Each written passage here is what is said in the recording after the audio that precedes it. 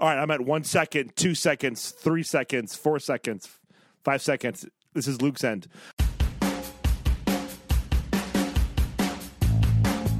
All right, so you are 3/4 of the way through Harry Potter and the Sorcerer's Stone, or the Philosopher's Stone if you are British. What do you think of it? I'm walking up, and my coworker just gave me, Mary Beatty just gave me the book, and I'm walking up, and I said, "Hey, have any of you," to my daughter's friends, "have any of you guys read Harry Potter?" And they go, "Yeah," and they're in sixth grade, and I said, "When did you read it?" And they both go, "Second grade." Yeah, second grade for me, and I was like, "Okay, I'm gonna read it now." I feel like such a tool, but I like it. It's a fun story, and I'll tell you this much. Number one, I've heard Hogwarts so much, I didn't realize how Hogwarts. How on point J.K. Rowling's is with all the witchy stuff, like toads and eyeballs of beetles and Hogwarts and stuff like that. So I was like, Hogwarts, like Hogwarts. Okay, and you've seen all the movies, right?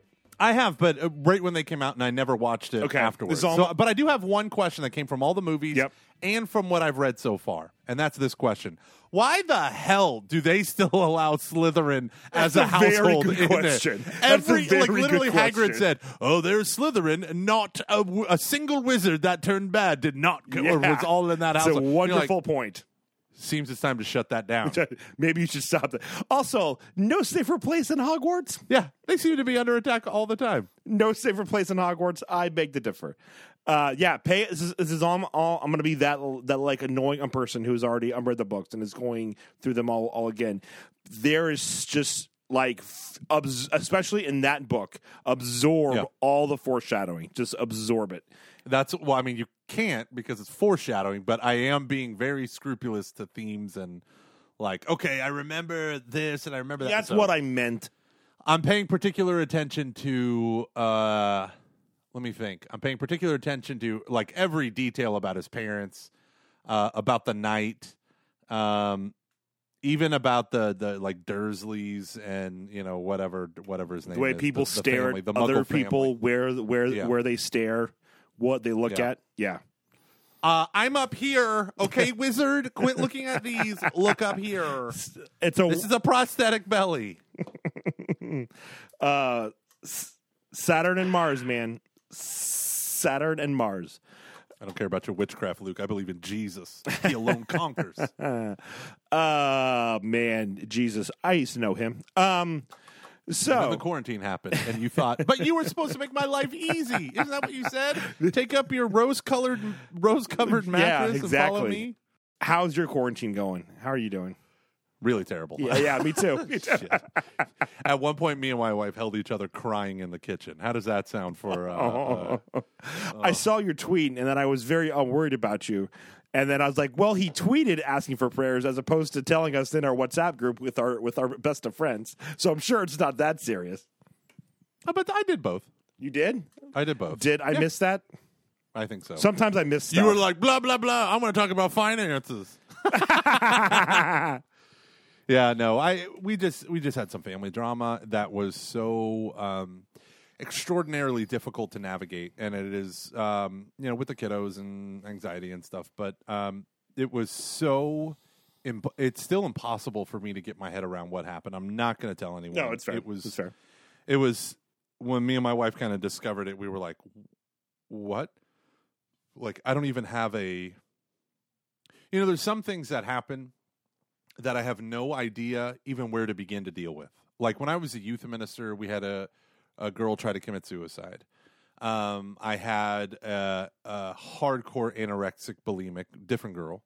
I had, you just have these triggering events that there is no, my first 2 months as an adult faith formation coordinator, I had a couple sit down with me and it was all about divorce, or it was all about adultery, and that's why they were going to get a divorce. And I'm like, I don't know how to talk about this. I remember being on a bleachers at a conference, and a 14-year-old girl came up to me, and she's like, I'm a lesbian, and I hate myself, and I don't know what to do with it. And I'm like, oh, my God, I just want to love everyone. But, you're like, I got to get on a plane in 5 minutes.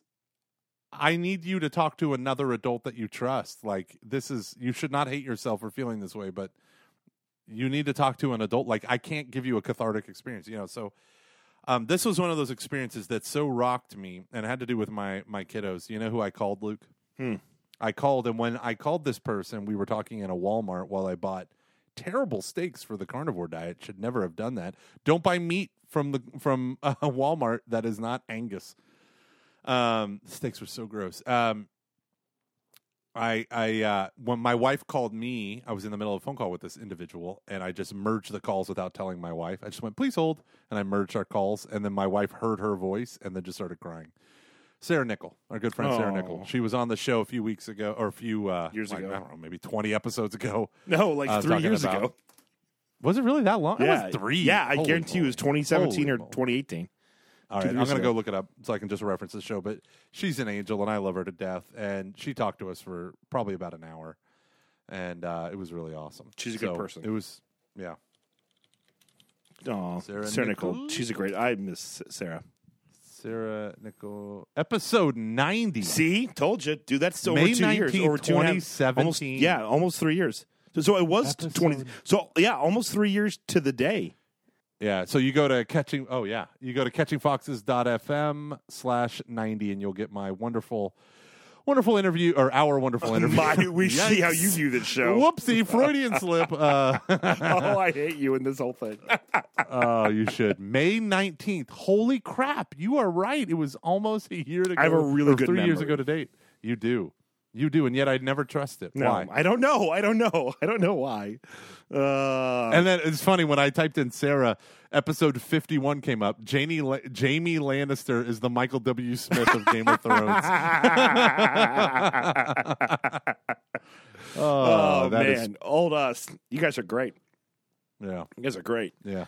Oh man. So it's been hard. It's been really hard, this particular instance, and we are in that stage. We have 2 weeks left of school, and it's kind of hard because some public schools are fanatical about doing the distance learning, right? They give their kids multiple assignments a day. They're checking in with their students, all that stuff. And then some not so much. And one neighbor in particular is a not so much school that's like 30 minutes away. And God bless them. But it is so hard for my kids' friends to be outside playing and my kids to not be, not be, because they're doing Latin and cursive. Sorry, kids, study them Greek myths. You'll never know when your knowledge of Demosthenes will get you a bonus at work at the power plant. At some point in time, you'll be able to reference it during a podcast that you're on, and you'll look smart to 30 people. Yeah.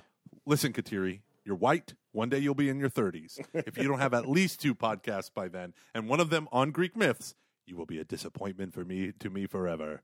So how's quarantine been for you? I see you shaved your head completely on purpose. That should tell you on purpose. He said question That mark? should tell you how the quarantine's going. I did it just to feel something. Yeah, you're like 12 monkeys, 12 monkeys. G.I. Jane, G.I. Jane. Now do a one-arm push-up. Now, Luke. Now. This is going to kill what's left of Demi Moore's career. So I shaved my head. My wife likes it. Yeah, I've had a few. See, I've got these weird lines on top, so it's actually a horrible look. If you were to see the actual head, you go, "Oh, good lord!" That's exactly what I said to Shannon. I go, "But what about the lines in his head that look like his brain is exposed? Yeah, they look like grooves in Luke's brain." And she said, "Shut up, he looks nice." And I said, "Shut up, he looks nice." Okay, I'm sorry. Sorry, baby. Then I was like, "Do you want me to shave my head?" And she's like, "If you do, then I'll kill you." Okay. Oh, yeah. So, I think it is kind of a good. There's some people who actually really do like it. Yeah. So Aaron was. We call those people blind. No, I'm just kidding. Aaron was out, so I came upstairs. I was like, "You have to promise me that you won't be mad." She goes, "What?" I goes, "You have to promise me you will not be mad." And she thought that I shaved my beard again because that truly does look atrocious. And so I came up. Me and you have one thing in common with George Lucas. We should never have a shaved beard. Yeah, gives our definition to our face. I just look like a balding, fat 22-year-old. It's very weird. It's very weird. I look like the cookie dough when it's squeezing out of a tube when there's no beard to give me like, hey, I guess there's a separation between his jaw and his neck. It's like, help me. I'm becoming a blob. Thank you, quarantine for alcohol. Oh my gosh. Yeah, so I did that. What are you drinking right now? I'm drinking Troutwood Lager from Warped Wing. It is it's one of those, it's like a light, it's basically craft brews, not getting into more light beers where, like 4% alcohol as opposed to 89. So, as opposed to staining wood with my stout. Yeah, that's what we always used to joke. It's not a real stout unless you could stain like a pine picnic table. Turns out when I spilled some on my girlfriend, it removed her nail polish. And that was 2009 in a nutshell, everyone. No, but yeah. What happened to your tan, honey? It's running down your face. Yeah. Is that a stout? Is that a Russian IPA? I told you keep this away from my face. Oh man, do you remember Jersey Shore? Nope. I never watched a single show. I watched, but I watched a behind the scenes where they were doing a breakdown of, was it smushing? Is that what they called it? Smushing? I have no idea. So they're talking about having sex, like that's the smush room or something like that. Smushing. I walked in on Erin and I was like, is it Snooki? And she goes, "Don't judge me," like that. And it was something like something like that. She was just, I think, just one of those like, I just need some mind-numbing entertainment for a bit. So, no, it's okay. I don't know. I'm having a hard time, to be very honest with you. Just I don't really know why. Well, I think I'm just very anxious about the baby. I'm terrified that I'm going to be a horrible father. I'm just like scared of all of that. I'm nervous about this quarantine thing. I'm frustrated with some stuff. I'm it's just like there really isn't anything quite like a quarantine to realize how much of a selfish human being you are. And it's true. It's very true. It's kind of a miserable existence. Yeah. And that's something that I think the Catholic Church teaches that like stuff's wrong for a reason. And it's not just like, oh, we don't like this group or we don't like that, so this stuff is wrong. It's like, oh, it's like there's a lot of like thought that goes into it and a lot of contemplation and God revealing stuff and different things where it's like when we do bad stuff, it just makes us realize how like horrible we are. And I'm being, very, very hyperbolic here, and I'm being very over dramatic. But it just like, there's just this like, right now is just a period of like for us, obviously with the baby coming, preparation. But it's like in this confined space and this confined existence, so it never really ends. Yeah. And there's this kind of like back and forth between getting prepared for it, but there's also like some stuff that we just like can't do yet. Can't. What's one thing you wish you could do right now? Replace the carpets. More than anything else, I want to replace the carpets in what will be the nursery, and we cannot do that. And it is okay. Why can't you do it? Because we can't. We can't have the people over to install it yet. It's not legal. So, can you go to a hardware store where you live? Already done it, yes. But I can't, I'm not going to learn how to replace carpets. I don't have time to do that. What's so funny is that is also a part of my family drama. A thing that happened to the carpet is part of the whole wider thing. Mm-hmm. And we are going, me and my wife, we're talking about it. We are going to rip up the carpeting and install ourselves luxury vinyl plank flooring. Well, there you go. I'm terrified. I don't know how to do any of this, but we're going to try it. We are going to try it. I'm so scared. I'm going to ruin it. But we had talked about doing part of it ourselves, but why I didn't was like I don't want to add having to learn how to do this on top of like, hey, let's like have a child in 2 months. I'm already painting the room and stuff, and I'm already doing other things. So it just is your wife nesting pretty hard? Is she like, well, let's do this now? We got to do it now. There's Nesting stuff. there's definitely a bit of that there. Yeah, and it's good. Like, I mean, it is like now is the time to be doing all of this stuff, and it's good. I just yeah, man. Like, my gut instinct is to just do whatever I want to do, and that's not a good way to live. Sure, it's fun It's in not the a moment. bad way to live. Sometimes you just got to live your life, man. So, I mean, it is good. Like it is like, I don't know. It's weird. I go back and forth between this stuff, between like just being like everything is stupid and I quit, to just like, you know, it doesn't need to be some type of a balance, to just like, no, it should be complete self-gift all the time. I'm like, is that really possible and healthy? I don't know. Well, okay, so here's the only topic I was going to bring. Me and a buddy of ours, a mutual friend. Name names. We'll call him Shmama Schmeger.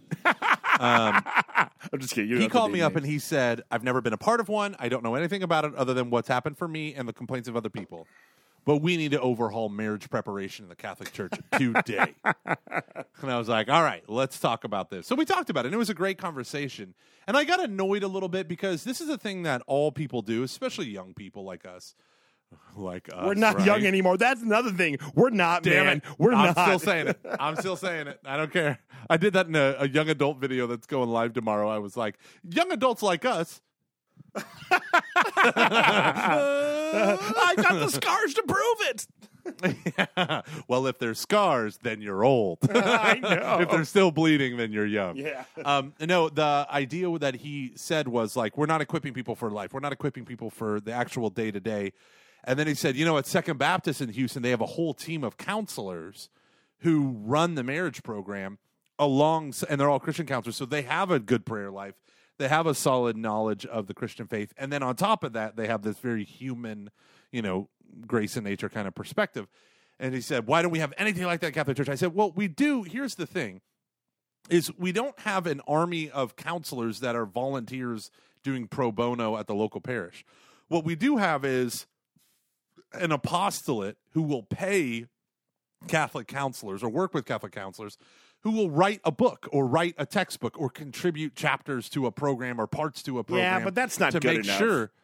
Well, I mean, you say that's not good enough, but this is what I keep saying to him. I said, so you're asking for the impossible. You have this mega rich Houston church that literally has millions upon millions and doesn't have a diocese that it's paying cathedraticum to. You know, it's not hemorrhaging cash and all this stuff.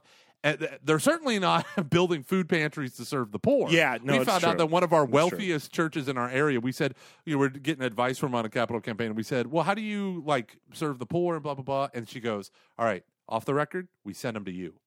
And we're like, oh, I feel good about that, and this is exhausting. But the idea is part of like sponsor couple. You're with a couple who's mentoring you, and many sponsor couples, when they do it right, are invited into the marriage, like the wedding. I mean, they're invited to the wedding. Like the couples, they become a part of their lives.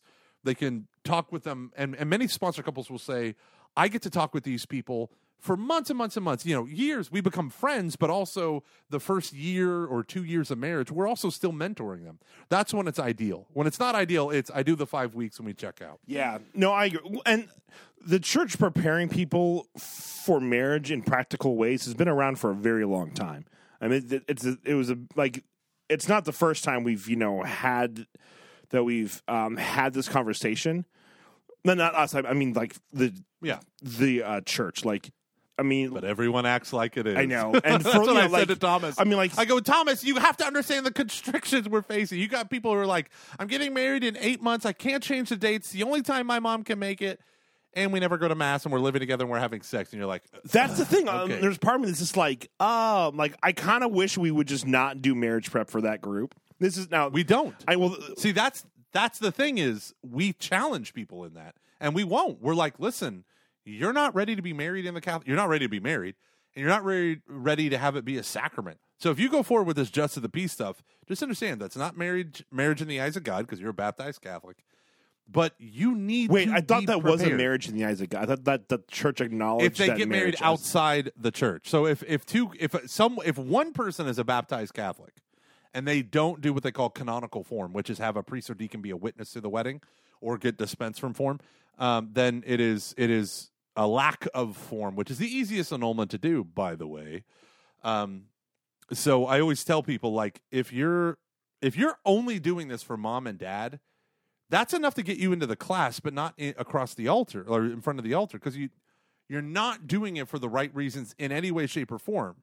And in fact, many couples, this is the crazy thing, and this drives me insane. Many couples will have 2 weddings now. They'll do the church wedding and then the real wedding. Real wedding, yeah.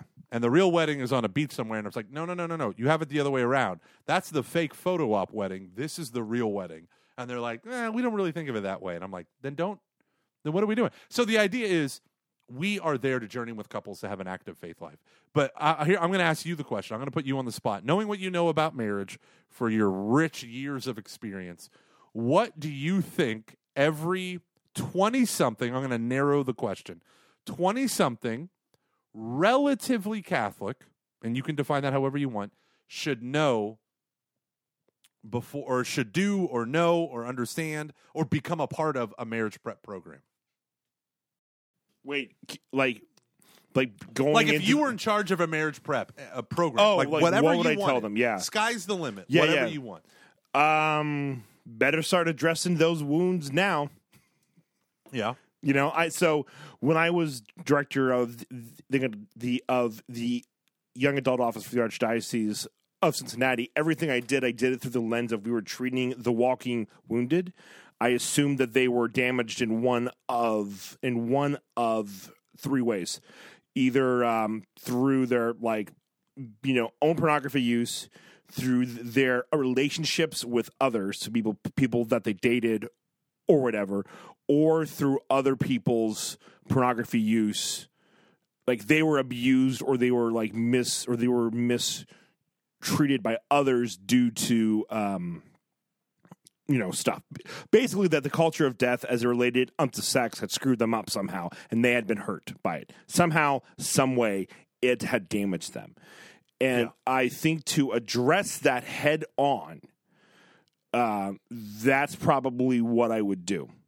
Because you can't and then from there going to, because how can you really be, if you're fundamentally broken, I almost think it's impossible to commit the way that you are supposed to. Now, it doesn't mean it was just kind of I don't like putting it that way, because I think it's almost impossible it's impossible for everyone, but by the grace of God. And because then you would have someone say, well, then only super saints can ever have a valid marriage. Yeah. And J.D. Flynn said basically as much to us that one time we did the What Is Pope Francis Really Saying episode, which I love that show. That was such a great idea. That was such a great idea. If only we had kept it going during such the a great whole idea. Vigano thing. But yeah, so one of the things that our friend Shmama Schmager said was, he's like, I said, okay, you tell me what would be, and I was really defensive and annoyed at this point. Not really. I said, you tell me what would you do? And he goes, tell them how to pray. Teach them how to pray. See, I said, okay. I don't really agree with that. I used to. Sorry, I just interrupted you. No, you're good. No. I want to hear your response. Because as it Dave doesn't Van Bickle says, like the reason why he loves Luke Carey is Luke Carey has this earthy sort of knowledge. That was our friend Aven Ickel who said that. Jaeger loves me because I'm his favorite. What am I trying to say here? Prayer not being the most important. I agree with him, but there is this thing within our group of the church, people who let's just call them the Franciscan group, where if we just taught people how to be disciples, they'd be fine. And I do we're all beyond fucked up. All of our we're all I'm like, look at your sample group right here. Look at my head. Look, I shaved my head. Look at how messed up and broken we all are, and we're all for the most part missionary disciples. So you can't and let me tell me that's the answer. Let me tell you, I am so close to being a rad trad because I am looking at the period from 1968 to 2020 and being like, they know nothing. Unless you learned on your own, these people know nothing about the Catholic faith, and they've been going to Mass for years. It is shocking. Yeah, no, it's Anyhow. it's no. It's I enough. mean, It's enough to make a charismatic a rat trap. the most I've ever learned about the church was when I had this. I was like a substitute at the school and they taught the Baltimore Catechism. I was like, this is great. It really is. It really. I used to be like, oh, you just memorize answers. I teach it to my kids every night. Like, I love it. Yeah, I love so it. no, and I'm not. Obviously, a prayer life is important. Yeah, people can't see you on the podcast. Oh, that's right. I was pretending to lick my finger and read the pages and shit. Pretending to lick your finger, huh? Pretending to lick my finger. What am I doing now? Oh, I'm off camera. You can't. That's awful. I didn't mean that at all. Not wearing pants because this is a Zoom call. Go on, Luke. No, but okay. Prayer life is important. We've talked about that 1,000 times on this show. We finally got to the prayer life comment. But you're right. I think people from our tendency. You said, all right, Luke, and I started to go, and then you cut me off. You cut me off with a joke, and then started to make your own point. That's classic Catching Foxes. All right, good night, ladies and gentlemen. CatchingFoxes.fm, Patreon.com/CI. Oh, that's wonderful. No, but sorry. No, Luke, please talk. I'll drink this Topo Chico to prove that I won't interrupt you. Sweet Mexican mineral water. Ay, Miguel. So, Luke, the point you're making is that stop trying to make me laugh. Is that like if we just like this flip between grace and nature, right? If we just if we can't isolate these things and say, oh, all that you're missing is like the grace part, so let's just focus on that. Like how many? In my buddy's defense, I know the Schmama Schmager's defense, he was spending more on the human part, but he said one of the frustrating things is people who don't know how to pray were never taught how to pray, let alone how to pray as a couple, and that's huge. And I think so. I just want to say that that's caveat, no, but you're right. And like I'm no Yanker, I probably should have assumed that, but I think that's like it's part of it, right? Which is you have to go into this. Like you can't separate these two things. Your like the pains or like these wounds I have, and then this commitment that I am expected to make. Like it all goes together. Like your prayer life, the healing that God wants to do in your life, which can take years and years and years, if ever.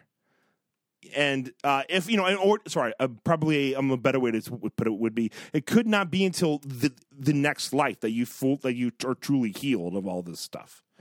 Yeah, and it's just like how many people do we know? And I will include myself in this. Were your rock star Steubenville people who went and had sex before marriage? I would not ever include you as a rock star Steubenville person.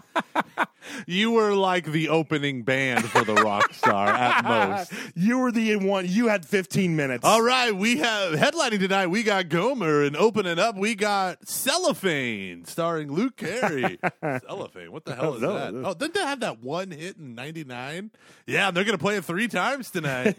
If you could see the way she loved me, maybe you would understand. Who is that? Who is that? I feel this way about. I have my love and what I would do. I don't have no clue. If you could only see how good her eyes can be when she says she loves me.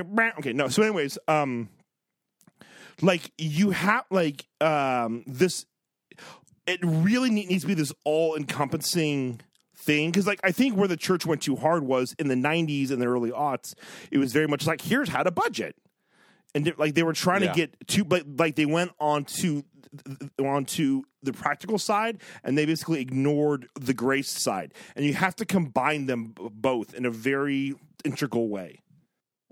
Okay, so when they started offering pre-Cana classes, one of the big things, like, what are the 2 most divisive things that happen in a marriage?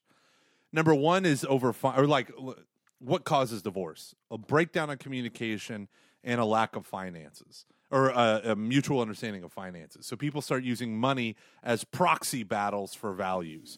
And so the church thought, I mean, not the church, people who created programs within the church thought, okay, we can better form couples for marriage if we give them an understanding of finances. Now, I don't know, Luke, have you ever heard of Yours, Mine, Ours? You ever heard of that? Yeah, but it's been a while. So there are different ways of budgeting. Most people who are in their 20s and 30s do not budget at all. They don't know how much money they have total coming in a year, a month, maybe a week they do. And they don't know how much is going out, which is the more important of the two equations. And so people who do budget, part of the culture of cohabitation has created this thing of what I would only say is a fear-based accounting system, which is you have yours, I have mine, and then we have ours. So we have shared expenses, but then I make my own money because I'm an independent woman, and Luke, you make your own money because you're a quasi-independent man, and you get to keep like 80% of your money, and I get to keep 80% of my money, but we take those 20s and we throw it together in a mutual account that we both withdraw from to pay the bills. And so I know, like, one of my favorite podcasters, I was shocked. Both of these guys are married, and they still do Yours, Mine, Ours. And they alternate which month the person is going to pay the rent. And I'm like, what do you mean? Your finances are your finances. It's ours. But they don't do that. They do yours and mine, and then they alternate who's going to pay for the bills every month. And I'm just like shocked at that because there's this part of it's like you're creating a way out for yourselves. Now I understand there might be extenuating circumstances why someone might want to have. Sorry, these Trulies are really getting to me. What? They might want to Truly, do madly, Yours, deeply. Mine, Ours. Yeah, exactly. But then you start to see these things. So like you have couples. I mean, the vast majority of 20-somethings. Have never made a budget. The vast majority. Not all of them, but the vast majority. So part of our we would pay like, I want to say we would pay like maybe 25% if they would go to our Dave Ramsey's Financial Peace University class. As I think maybe it was like up to their first year of marriage, we would pay for 25%. The idea was of their what? Of the cost of FPU, which is like $100. Oh, okay. So you get the textbooks, you get the course materials, you do all this stuff. And so it just, you start to see the same patterns. And it's funny because I was listening to this one guy who was a pastor and a marriage counselor, and he just said, really, people get divorced for like 5 or 6 reasons. It's the same things over and over again. And the problem is, as a pastor, you find out in the first like 2 minutes what the problem is, and you actually have to shut up and listen for 60 minutes to not seem like a jerk. And then you're like, okay, now this is what your problem is. This is what your problem is. If you just do this, everything will be fine. You're not going to do it. Therefore, I'll see you next week. But like, one of the things that we were talking about was incorporating Lectio Divina, like teaching them how to pray with each other, but teaching them how to have their own prayer life and how to share it. And so I immediately, so I talked with him from 8 a.m. till 10 a.m, and then I had a call with a couple at 11 for marriage preparation. They were convalidating their marriage. And I just asked him, I said, how often do you pray as a couple? Seriously. And they were like twice in our marriage. I go, okay, it's totally fine. Don't feel guilty about that. When's the best time to plant an oak tree? 25 years ago. When's the second best time? Today.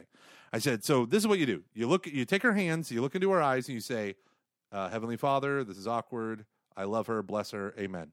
That's it. Like, just get the habit rolling.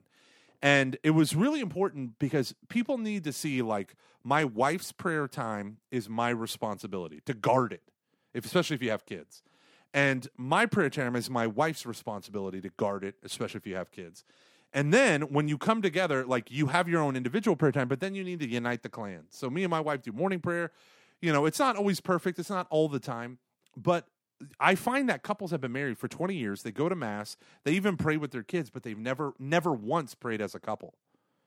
And so that's like habits that I'm trying to get. So we do Lectio Divina. We teach them how to do Lectio Divina, and we ask them to do that over the readings they select for their wedding, right? And things like that. We try to get rid of all the red tape so that people don't feel like there's hoops, but they actually get value out of it. But I don't know. So I'm looking, Jonathan Alexander. Let's see. No one cares, here. Jonathan. It's so true. So true. John Nielsen says, tongue and groove, baby. Talking about the flooring. I don't know. What would you do? John was saying, yes, marriage prep is another stopgap that we have as a church, but it's so tough to ever get it where it needs to be. I agree.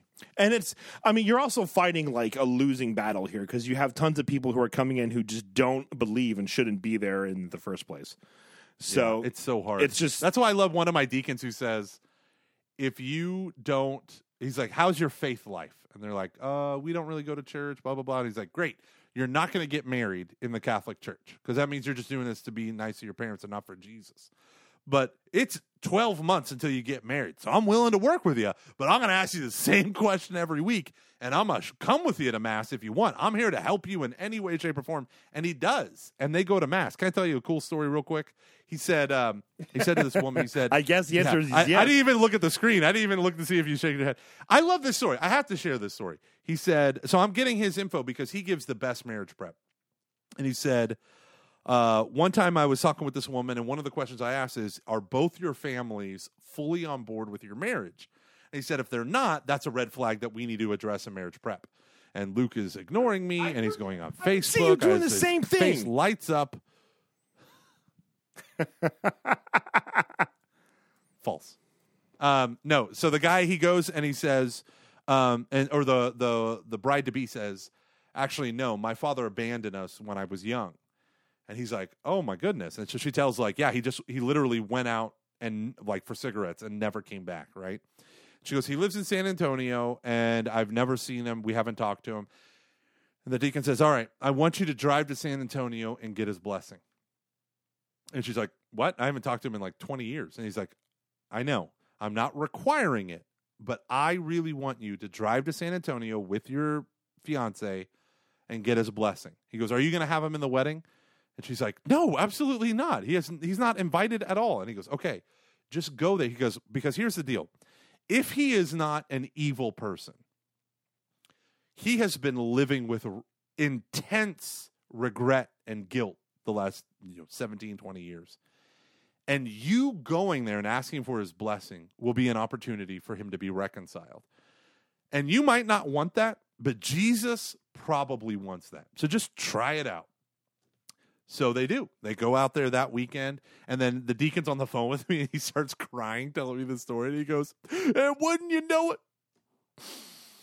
he walked her down the aisle, reconciled, fully apologized to his ex-wife, his adult children, called every one of them individually. He's like, that's what it took. And he's crying, and I'm like, I'm like taking notes on my keyboard in my office, and I'm like, oh my God, I'm crying.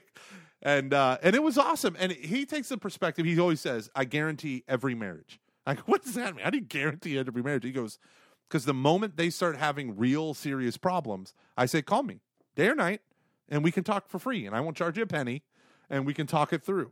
And I was like, that is awesome. That is awesome. Yeah, that's actually, I think too, I would add, and I think this is an example, that what you just spoke of is an example of this, just the power of community and being tapped into that. If you have a couple who's into their faith, and perhaps let's say they just moved to the area or something, but they're not involved in a community, I would almost say you really need to change that. Because, I just think of so much, like, I can talk to you about anything about this stuff. I can talk to our friends here. I can talk to my buddy, I could talk to my buddy Brad about it. I could talk to Barnes about it. I can talk to... We get it. You have friends. Listen, it's not my fault that I'm well-loved. Like well-loved, like a worn mitt. Like a worn catcher's mitt. With a leathery head. Oh man! So Christina just told me that now her boyfriend wants to try the shaved head thing. Well, I was inspired by Luke to grow an afro. Yikes! Jonathan Alexander says prayer is a good start. Open conversation and brutal authenticity is also needed. Have you found that you and your wife have ever had a brutally honest and good conversation, Luke? Oh yeah, tons.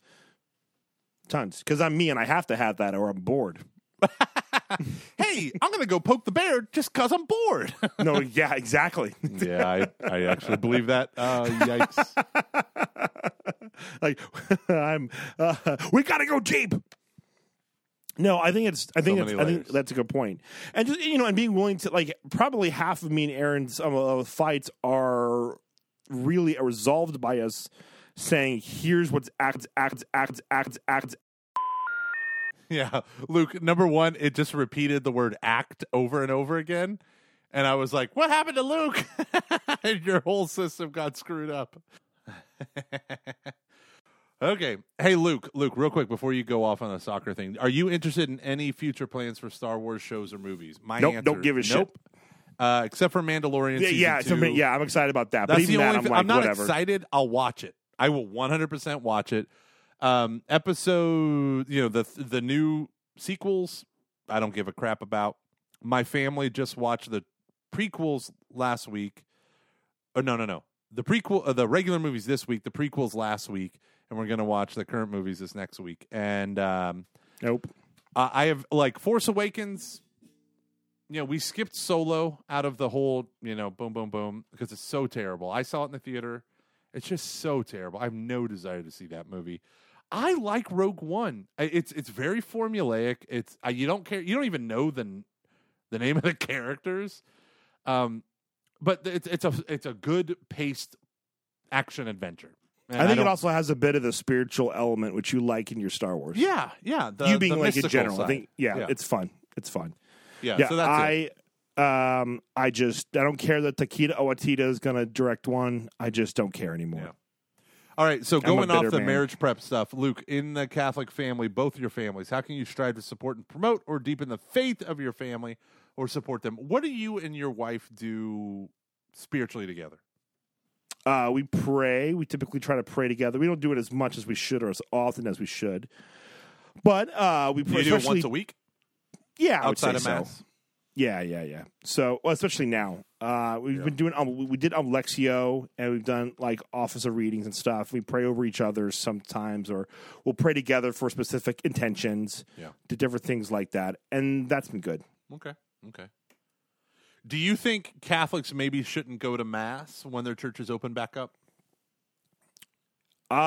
Even if it's still commuted, like with the COVID stuff, like in Texas, you don't have just to be go honest. to Mass. We probably won't, because if Erin gets COVID on 19, she can't see the baby.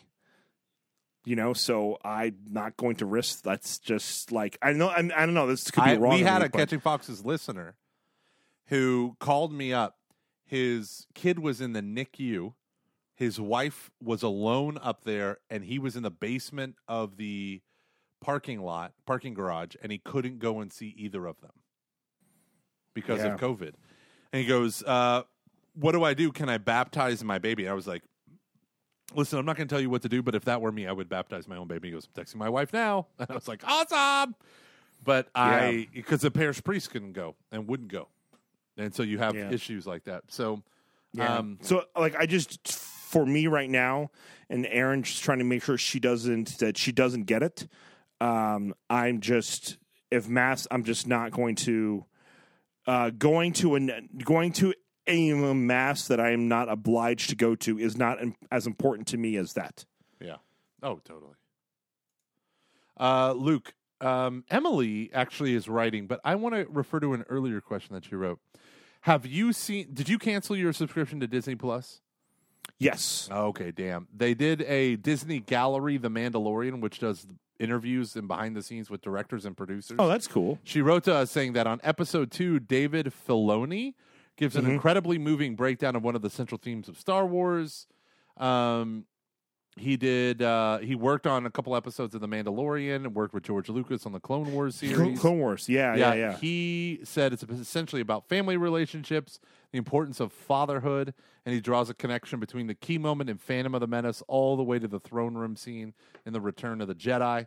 So she has a cool document that she's breaking down. So, hey, Emily, send that document to That's us. awesome. She's a Patreon supporter. She has a whole thing. She has there's a book and movie club at our parish called God and Geek, which is awesome. That is not a working title. That is incredible. And yes, we are all interested. And maybe, Emily, we should have you on to talk about it. That would be awesome. Yeah, that'd be great. That's really cool. Yeah. My family, I've received the Holy Eucharist twice. because we have to work the masses. Because in Texas is a lot like Georgia. We're just doing everything now and damn the rafters, full speed ahead, whatever the phrase is. And we have we allow 25% capacity, which is 350 people max.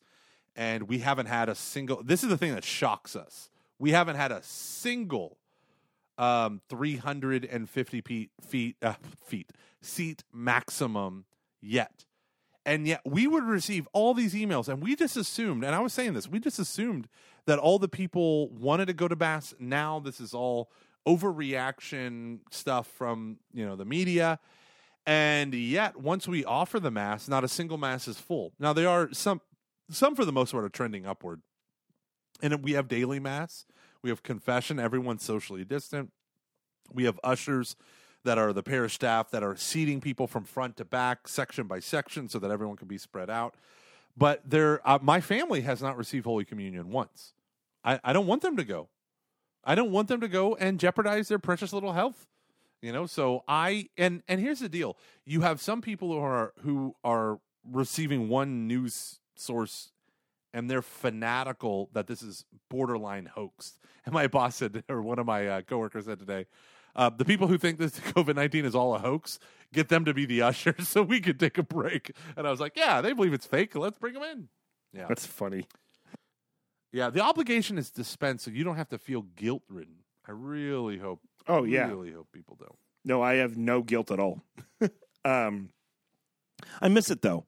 I really miss it. I really, really, really miss it. And I cannot wait to be able to go back and for everything to be normal again. I genuinely miss Mass.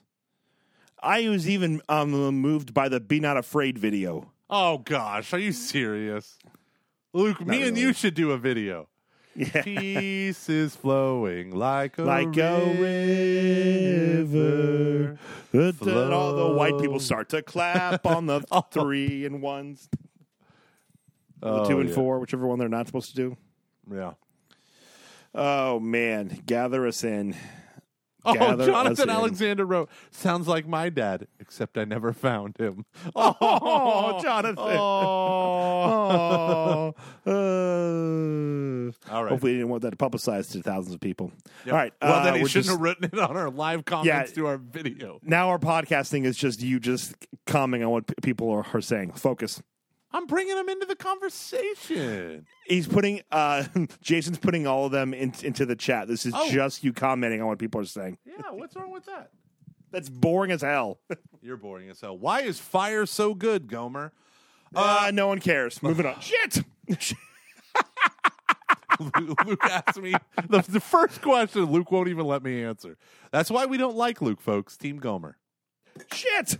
Hey, if you're against Luke and you're on Team Gomer, will you just go over to patreon.com and donate $5.55? That way I can collect all those donations. They'll stand out to me, and I won't let Luke have any of it.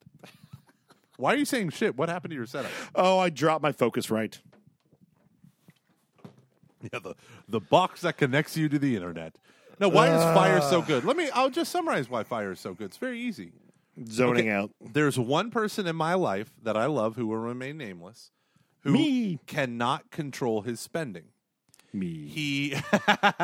He spends thousands of dollars on furniture because, don't worry, it's 28 months of no interest financing. And then 28 months comes and goes, and he's buying new furniture because his dog shredded the old furniture and he needs something new to sit on. But he never finished paying it. So 18 months worth of interest has been accruing, and it all comes due on that 28th month. 18 months, 28 months. And he is getting hammered with money left and right. He has the most expensive cable package. I've never met a person who pays $250 for cable. He has a health club membership at not Lifetime. Maybe it's Lifetime. It's like the super classy healthcare thing or health club in the Houston area. He literally scrimmages with Houston Rockets on their basketball courts. Right? Awesome. Okay. He goes to the gym like once a month, and he spends like $300 or $400 a month on. Now, this is not a rich person. This is the spending habits of a rich person. He is not rich. I've given him Dave Ramsey stuff. That's what I need, another lecture. Okay, didn't work. I gave him A Simple Path to Wealth. He read it cover to cover 3 times and has read every blog there is on FIRE. And he looked at me, and the other day I was talking to him, and he goes, "What is that? Is that a brand new iPhone?" I was like, No. I just got my wife the iPhone SE, the cheapest iPhone they make, brand new. It's more powerful than every iPhone and every Android phone on the marketplace, and yet it's a $400 phone. And he goes, "Nice. I'm going to try to hold on to this phone as long as I can because I'm going to, some podunk little local wireless company." And he goes, "I am fanatically saving money." Because of FIRE, this individual who has never had financial brain in his body has thrown himself, because it's very, very simple. If you decrease your spending and increase your frugality and increase savings and investment, you'll do okay. This person never had an incentive to knock off the absurd spending habits, but FIRE articulated a system that he otherwise never would have had. That's why I love FIRE. Huh? We'll just wait till Luke goes. Luke. What? I'm listening. All right. Apparently there are some bishops restricting communion in the hand. This has gotten some backlash. Your thoughts, Luke? I don't know. Don't be an asshole. So the question is not about being an asshole. I received communion in the hand twice. The last 2 times. I despise receiving Holy Communion in the hand. Now, because I realize how it happened in the Catholic Church. And it was like devious. It was devious the way communion in the hand became the norm. It was 100% forbidden and never happened since like the 3rd century.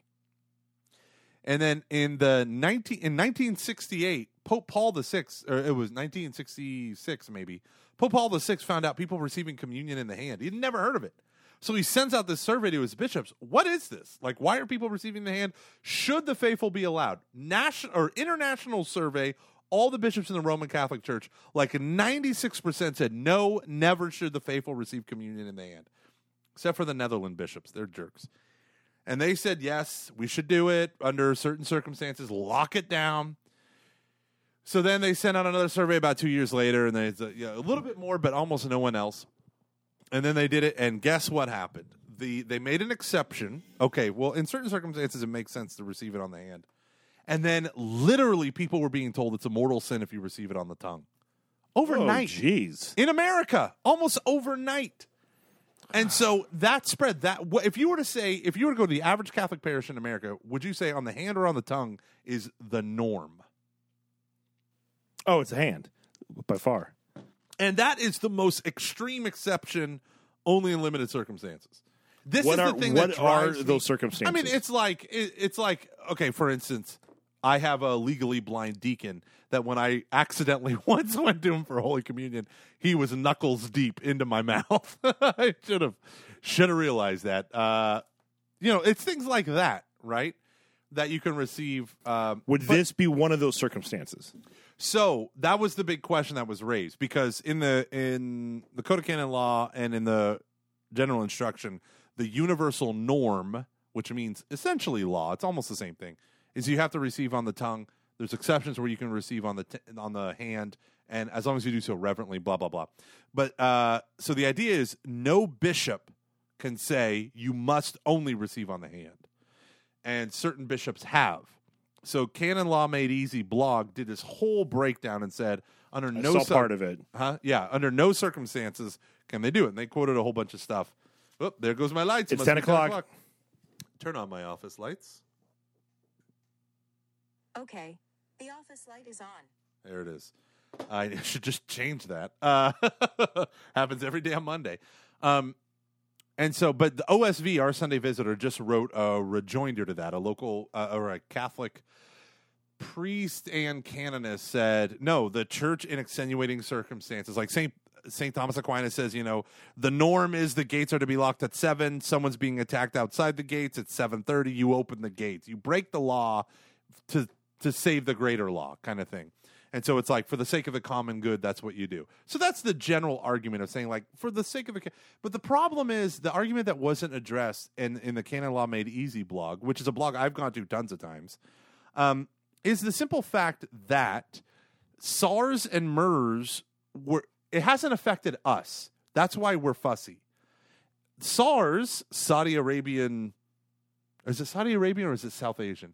Respiratory syndrome. I think it's South Asia, or is it well, Middle South East. MERS African? is Middle Eastern respiratory. Yeah. No, it's one is South Asian, but anywho, they swept from basically the Middle East over to Korea, and so there are millions of Catholics in that area, and so the question was asked: can we make it mandatory to receive on the tongue during these times? And the Vatican said, no, you can't make it mandatory.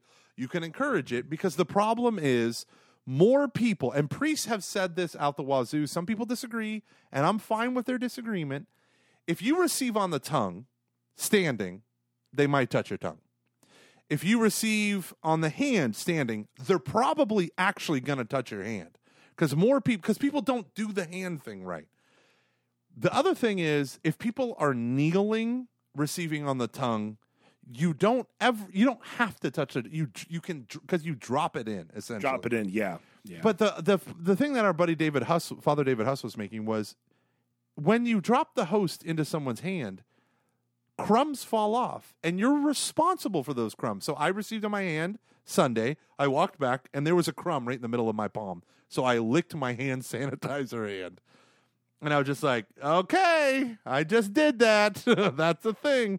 But also, people's hands are super dirty. They're the dirtiest part of or the most germy part of the body in terms of transmission. So that's elements of where people need to people need to address this stuff. And I said to Father David, I said, well, but people can wash their hands. They can't wash their tongue. And he goes, no, and that is, that's an argument against it. So, what are your thoughts?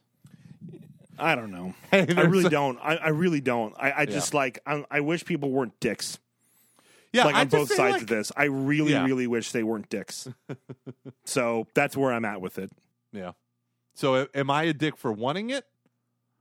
Wait, that sounds awful. What? Am I a dick for wanting Am I a dick to want to receive it on my hand? I don't, or on my tongue. I don't think I want so. to receive it on my tongue, but I want to receive it on my tongue on my knees. And so I don't really care. I'll like I like what I care more about is just that we're just charitable. Yeah. And I'm so disgusted with American Catholicism now. Like, if I wasn't for this podcast, I'd like go to my parish and I'd help out at Glen Mary and I'd be done. Like, I'm just like so annoyed with everyone and everything. Hey, my favorite Phil just wrote, hear me out, Eucharist funnel. There used to be a thing with like during the plague and stuff, they would whatever. Yeah, that's true. But this Like is the thing. Like, whenever I see that like 6 foot long stick giving people Holy Communion, it's like an elongated paten. I just think like they didn't know what germs were, and now the paten is covered in germs. I know. Oh, I love it. Oh, I just so funny. I don't know, man. This has not brought out the best. It has brought out the best and the worst of U.S. Catholicism. It really has. It really has. I just am so just disheartened. Yeah. If I'm being honest, just because all the fighting and the petitions and the everything. I'm just like I just no one gives a shit about the common good. Everyone just cares about their own agenda.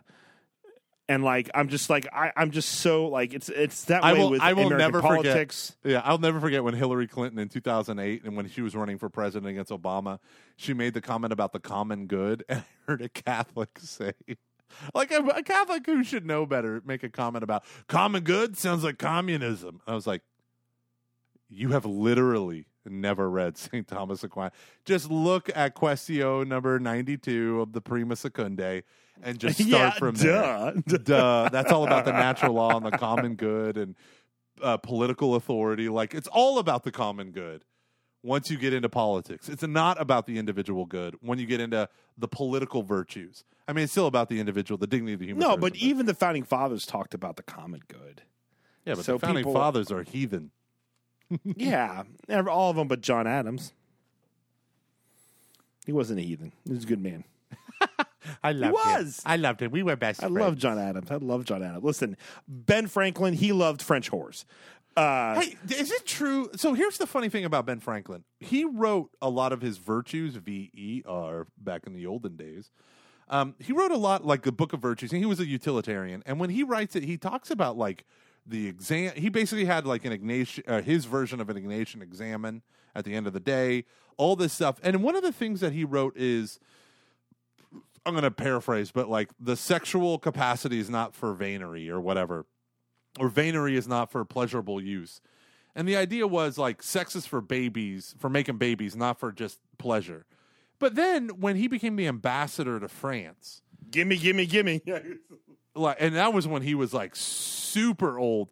But I read somewhere, and tell me if this is true, that like noblemen in France, or just well-to-do, maybe just the rich, were like honored to have them sleep with their wives. Is that a thing you've heard?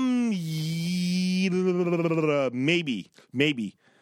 That feels like something. I feel like I've read that before. That's so weird. I feel like I've read that before. Yeah, like we like to act like we're sexual, like liberating right now. Like, sorry, that sounded weird. That we are like I like to think about that right now with you. Yes. Like people always talk about how like, you know, this is the most free people have ever been when it comes to sex. Like, au contraire. Like pick up, like read about Alexander the Great's mom. Why? What was she like? She was basically in like a sex cult religion and just got around and around and around and around. It Like, is it's around. around and around. And like it just like it's such a it's actually the church that like brings about order. Like basically there were just like tons of orgies and sex stuff everywhere all the time. And it's the church that kind of brings order out of all of that stuff. And I don't mean it in a puritanical sense. Right. I just mean in the sense of it not being horribly selfish. And then it's, you know, your weird Protestant Puritan stuff is where it gets like, you know, kind of like the whole, that's where like the American, like the American version of it that we think. But like back in like the, you know, 1800s, they'd have these like basically bonfire parties over the summer, and it like would always get debaucherous. Like, Yeah, you'd it's always a bacchanal. In the end, yeah, it's like, a bacchanal. It just like, listen, if there's one thing about human beings that has been constant through the ages, we're horny. We're a horny bunch. We're a horny bunch of people. How do you And so- support your extroverted friends? Let who me are keep talking about the horniness of the people. I want to talk about whores coming in, doing their tricks, shaking their little thing. How do you support your extroverted friends during this time of COVID? Oh, just call them and talk with them because they are dying inside. They are dying. How's your introverted time been going? Oh, horrible. I hate myself. Okay, let me follow up question right on that. Is Batman a superhero? Is No. he a superhero? Yes, he is. He is. I'm so, man, this could just be everything is just horrible right now. So my attitude towards everything is that like it's all awful. I am superheroed out, I think. I think I've hit that point where it's all just like derp. I tried to, you remember my whole MCU thing? I was all excited about it. It was fun. A great way to watch the MCU. A great idea. I stand behind that. I got as far as Avengers. I was like, I can't do this anymore. I just can't. You need to have, number one, if you're going to do Luke's master It's a 35-point way to watch the MCU, and it's awesome. master plan, logistical, soul crushing. It's not that difficult. It's very easy to do. You need to have all the MCU broken down into large chunks. You need Disney Plus, and you're fine. Online. You need to have someone you need do it Disney for you. Plus. You need Disney Plus. It's You need fine YouTube. with Disney you Plus. need YouTube and No, it's fine with Disney Plus. It's fine. It's very cool. It's actually, you really, by the time you get to Iron Man, even Aaron made this comment, you really feel like you're in this expanded world. Like you feel the weight of all of it. Yeah. How do you think the pandemic will affect pop culture? 9/11 seemed to usher in a decade of apocalyptic and dark and gritty films on TV. I mean, think about Hunger Games. And, that was all already kind of a thing before, but I think it put it into overdrive after that. What's the zombie television show? Game of Thrones. Walking Dead? Yeah, Walking Dead. Well, but I think you kind of have, like, you had that in the 90s. You had a lot of apocalyptic stuff. Think Deep Impact, Armageddon, Independence Day, Volcano, Dante's Peak. Need I go on? Yeah, please do. But it had it's like 90s kind of like, isn't this fun? Yeah. Kind of tone to it. We'll solve this problem of a meteorite hitting Earth. Pierce Brosnan, everyone. He'll solve this volcano. Remember when the couple making out got boiled alive? Yeah. That's what happens to these sinners. I saw Dante's Peak with my grandparents because they had this awesome thing where every time it was our birthday, we would be able to spend the night with them. You'd go out to dinner and go see a movie. We'd go to a place like the Olive Garden. Very exciting. And so, when you're here, your family. Yeah, exactly. So I always wanted to go see a movie. We went and saw Dante's Peak. I saw my first rated R film was with my grandfather. We went and saw Crimson Tide. Crimson Tide. I think it was called that. It was the Is that a submarine movie? Yes, with Denzel Washington and Gene Hackman. Yeah. My first rated R film. Yeah, it was awesome. All right, sorry. What was my point? The film was scored by Hans Zimmer, who won a Grammy for the main theme. Nice. Yeah, it was. I remember being an interesting. I didn't really get it like a lot. I mean, I like the theme. It was one of those kind of nuance, not a nuanced thing. I was a little bit too young to really like understand and like how could people who are on the quote unquote good side go bad. You know, or how to make like how to make the hard call. I was a little bit too young to really understand that. But shit. Okay, so anyways, in the 90s, it's all like cool and fun. After 9/11, it becomes dark. Yeah. Like because you still had a lot of apocalyptic stuff before that. I just think the tone of it changed a bit. But it took a while to do that. Because there really wasn't anything dark until really was when your anti-hero stuff starts coming out, like after around 2007, 2008 is when Mad Men comes out. I always trace the origin of widespread pop culture anti-heroes to the movie Payback with Mel Gibson. Do you remember that movie? Yeah, but I don't think it goes to that. I think it's because all of, literally on the movie poster, I just brought it up. It says, "Get ready to root for the bad guy," because the whole thing about his character is he's not as bad as the guys he's going after, and so you don't care that he kills people. But you know what? You don't care that he doesn't care that he kills people. Like it's not a quest for justice. It's barely even revenge. He's just a bad guy. You know, and I remember when I was a little kid, and there's, obviously very impressionable Ute, but I was 17 years old. I remember when all the previews were coming out for that, and I was like, oh, this is weird. And it was even filmed, that was that new style where it was I shouldn't say new style, but it was that blue tint that's on, certain movies. They became popular after that. That was around that time, yeah. But that, I don't know. I mean, I understand what you're saying, but I don't think that was what did it for Hollywood or anything. Mel Gibson said it would have been ideal to shoot the movie in black and white, and so they used a bleach bypass process to tint the whole film. I thought that was awesome. Okay. You could even go, I mean, there's a lot of that in the 1970s with things like The Godfather and Mean Streets, and you could even say, then you have Goodfellas.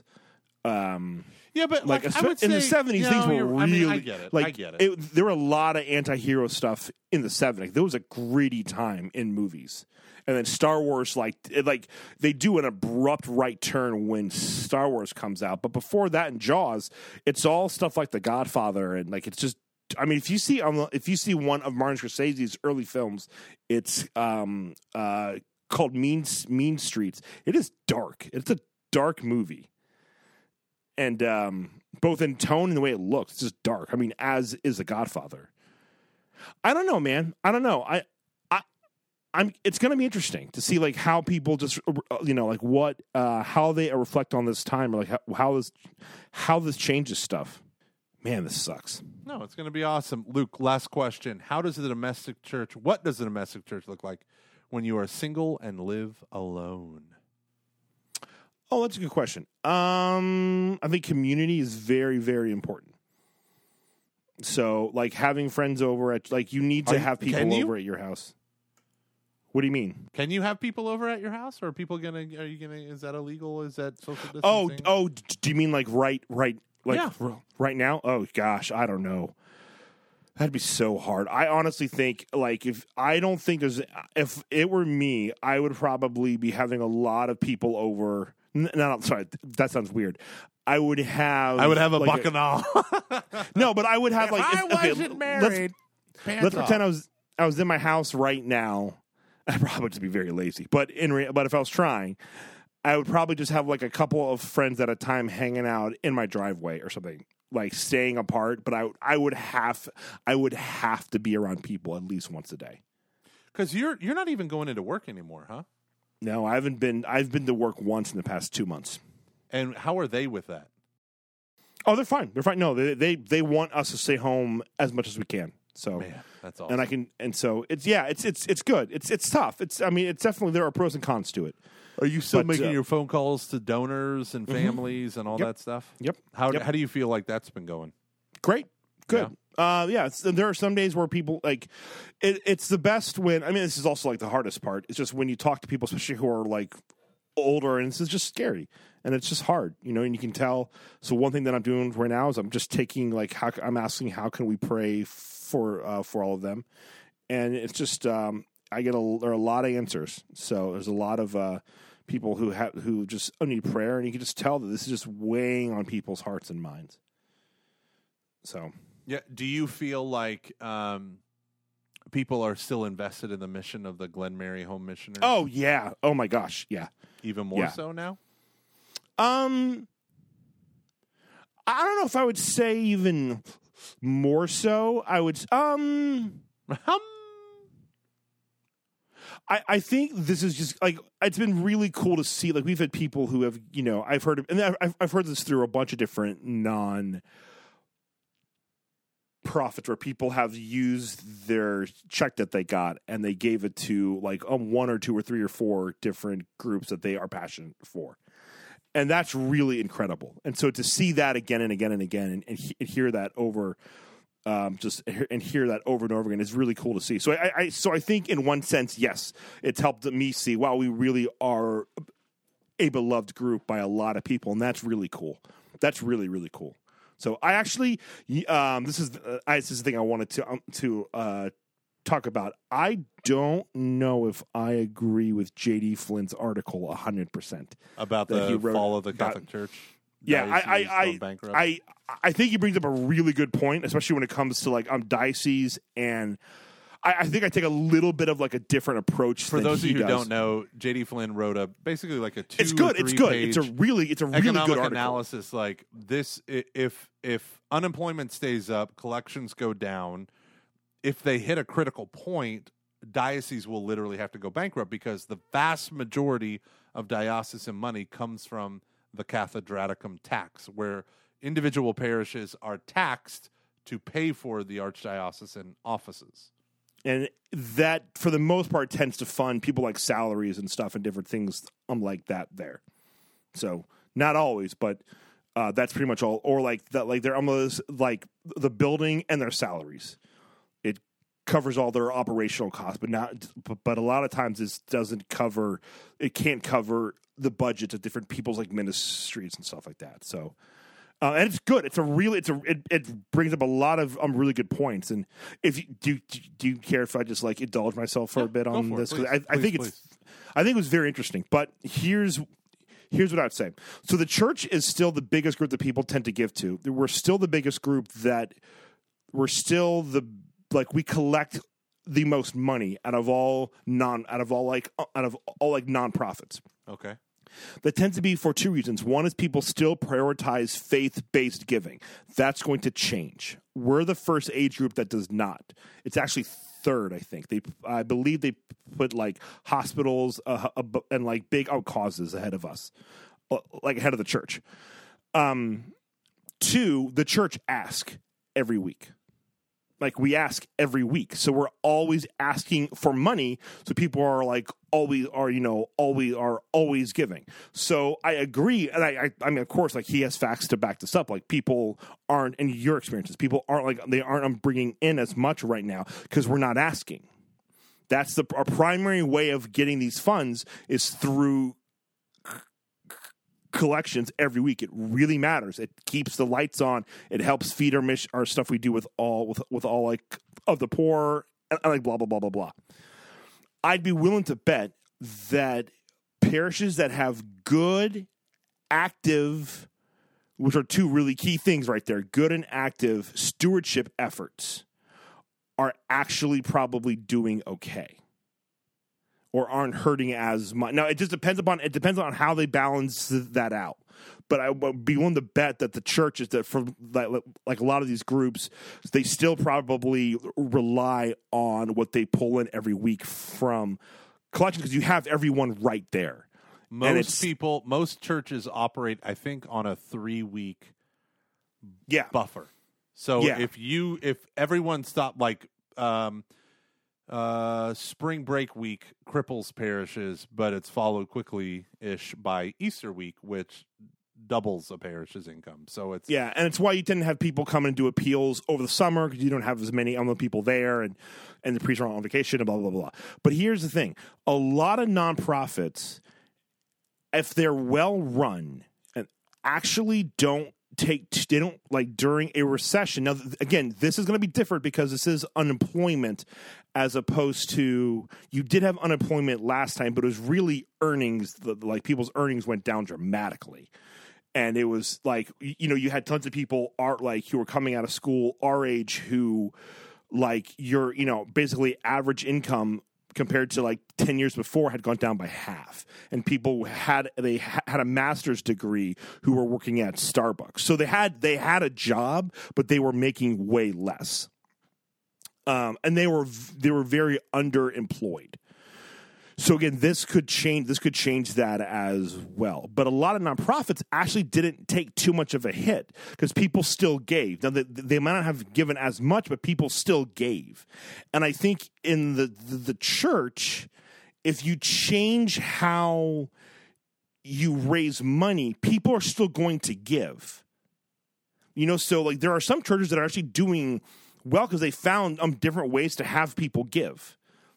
Right now, because people still want to give, and people will still give even if they don't have the money. They might not give as much, but you just have to find more people to get less dollars from. So there's not this direct correlation between the economy and what people give. Now it does. There is. I mean, that's not. Sorry. Let me back up. There is a correlation between those two things, but it's not as direct as you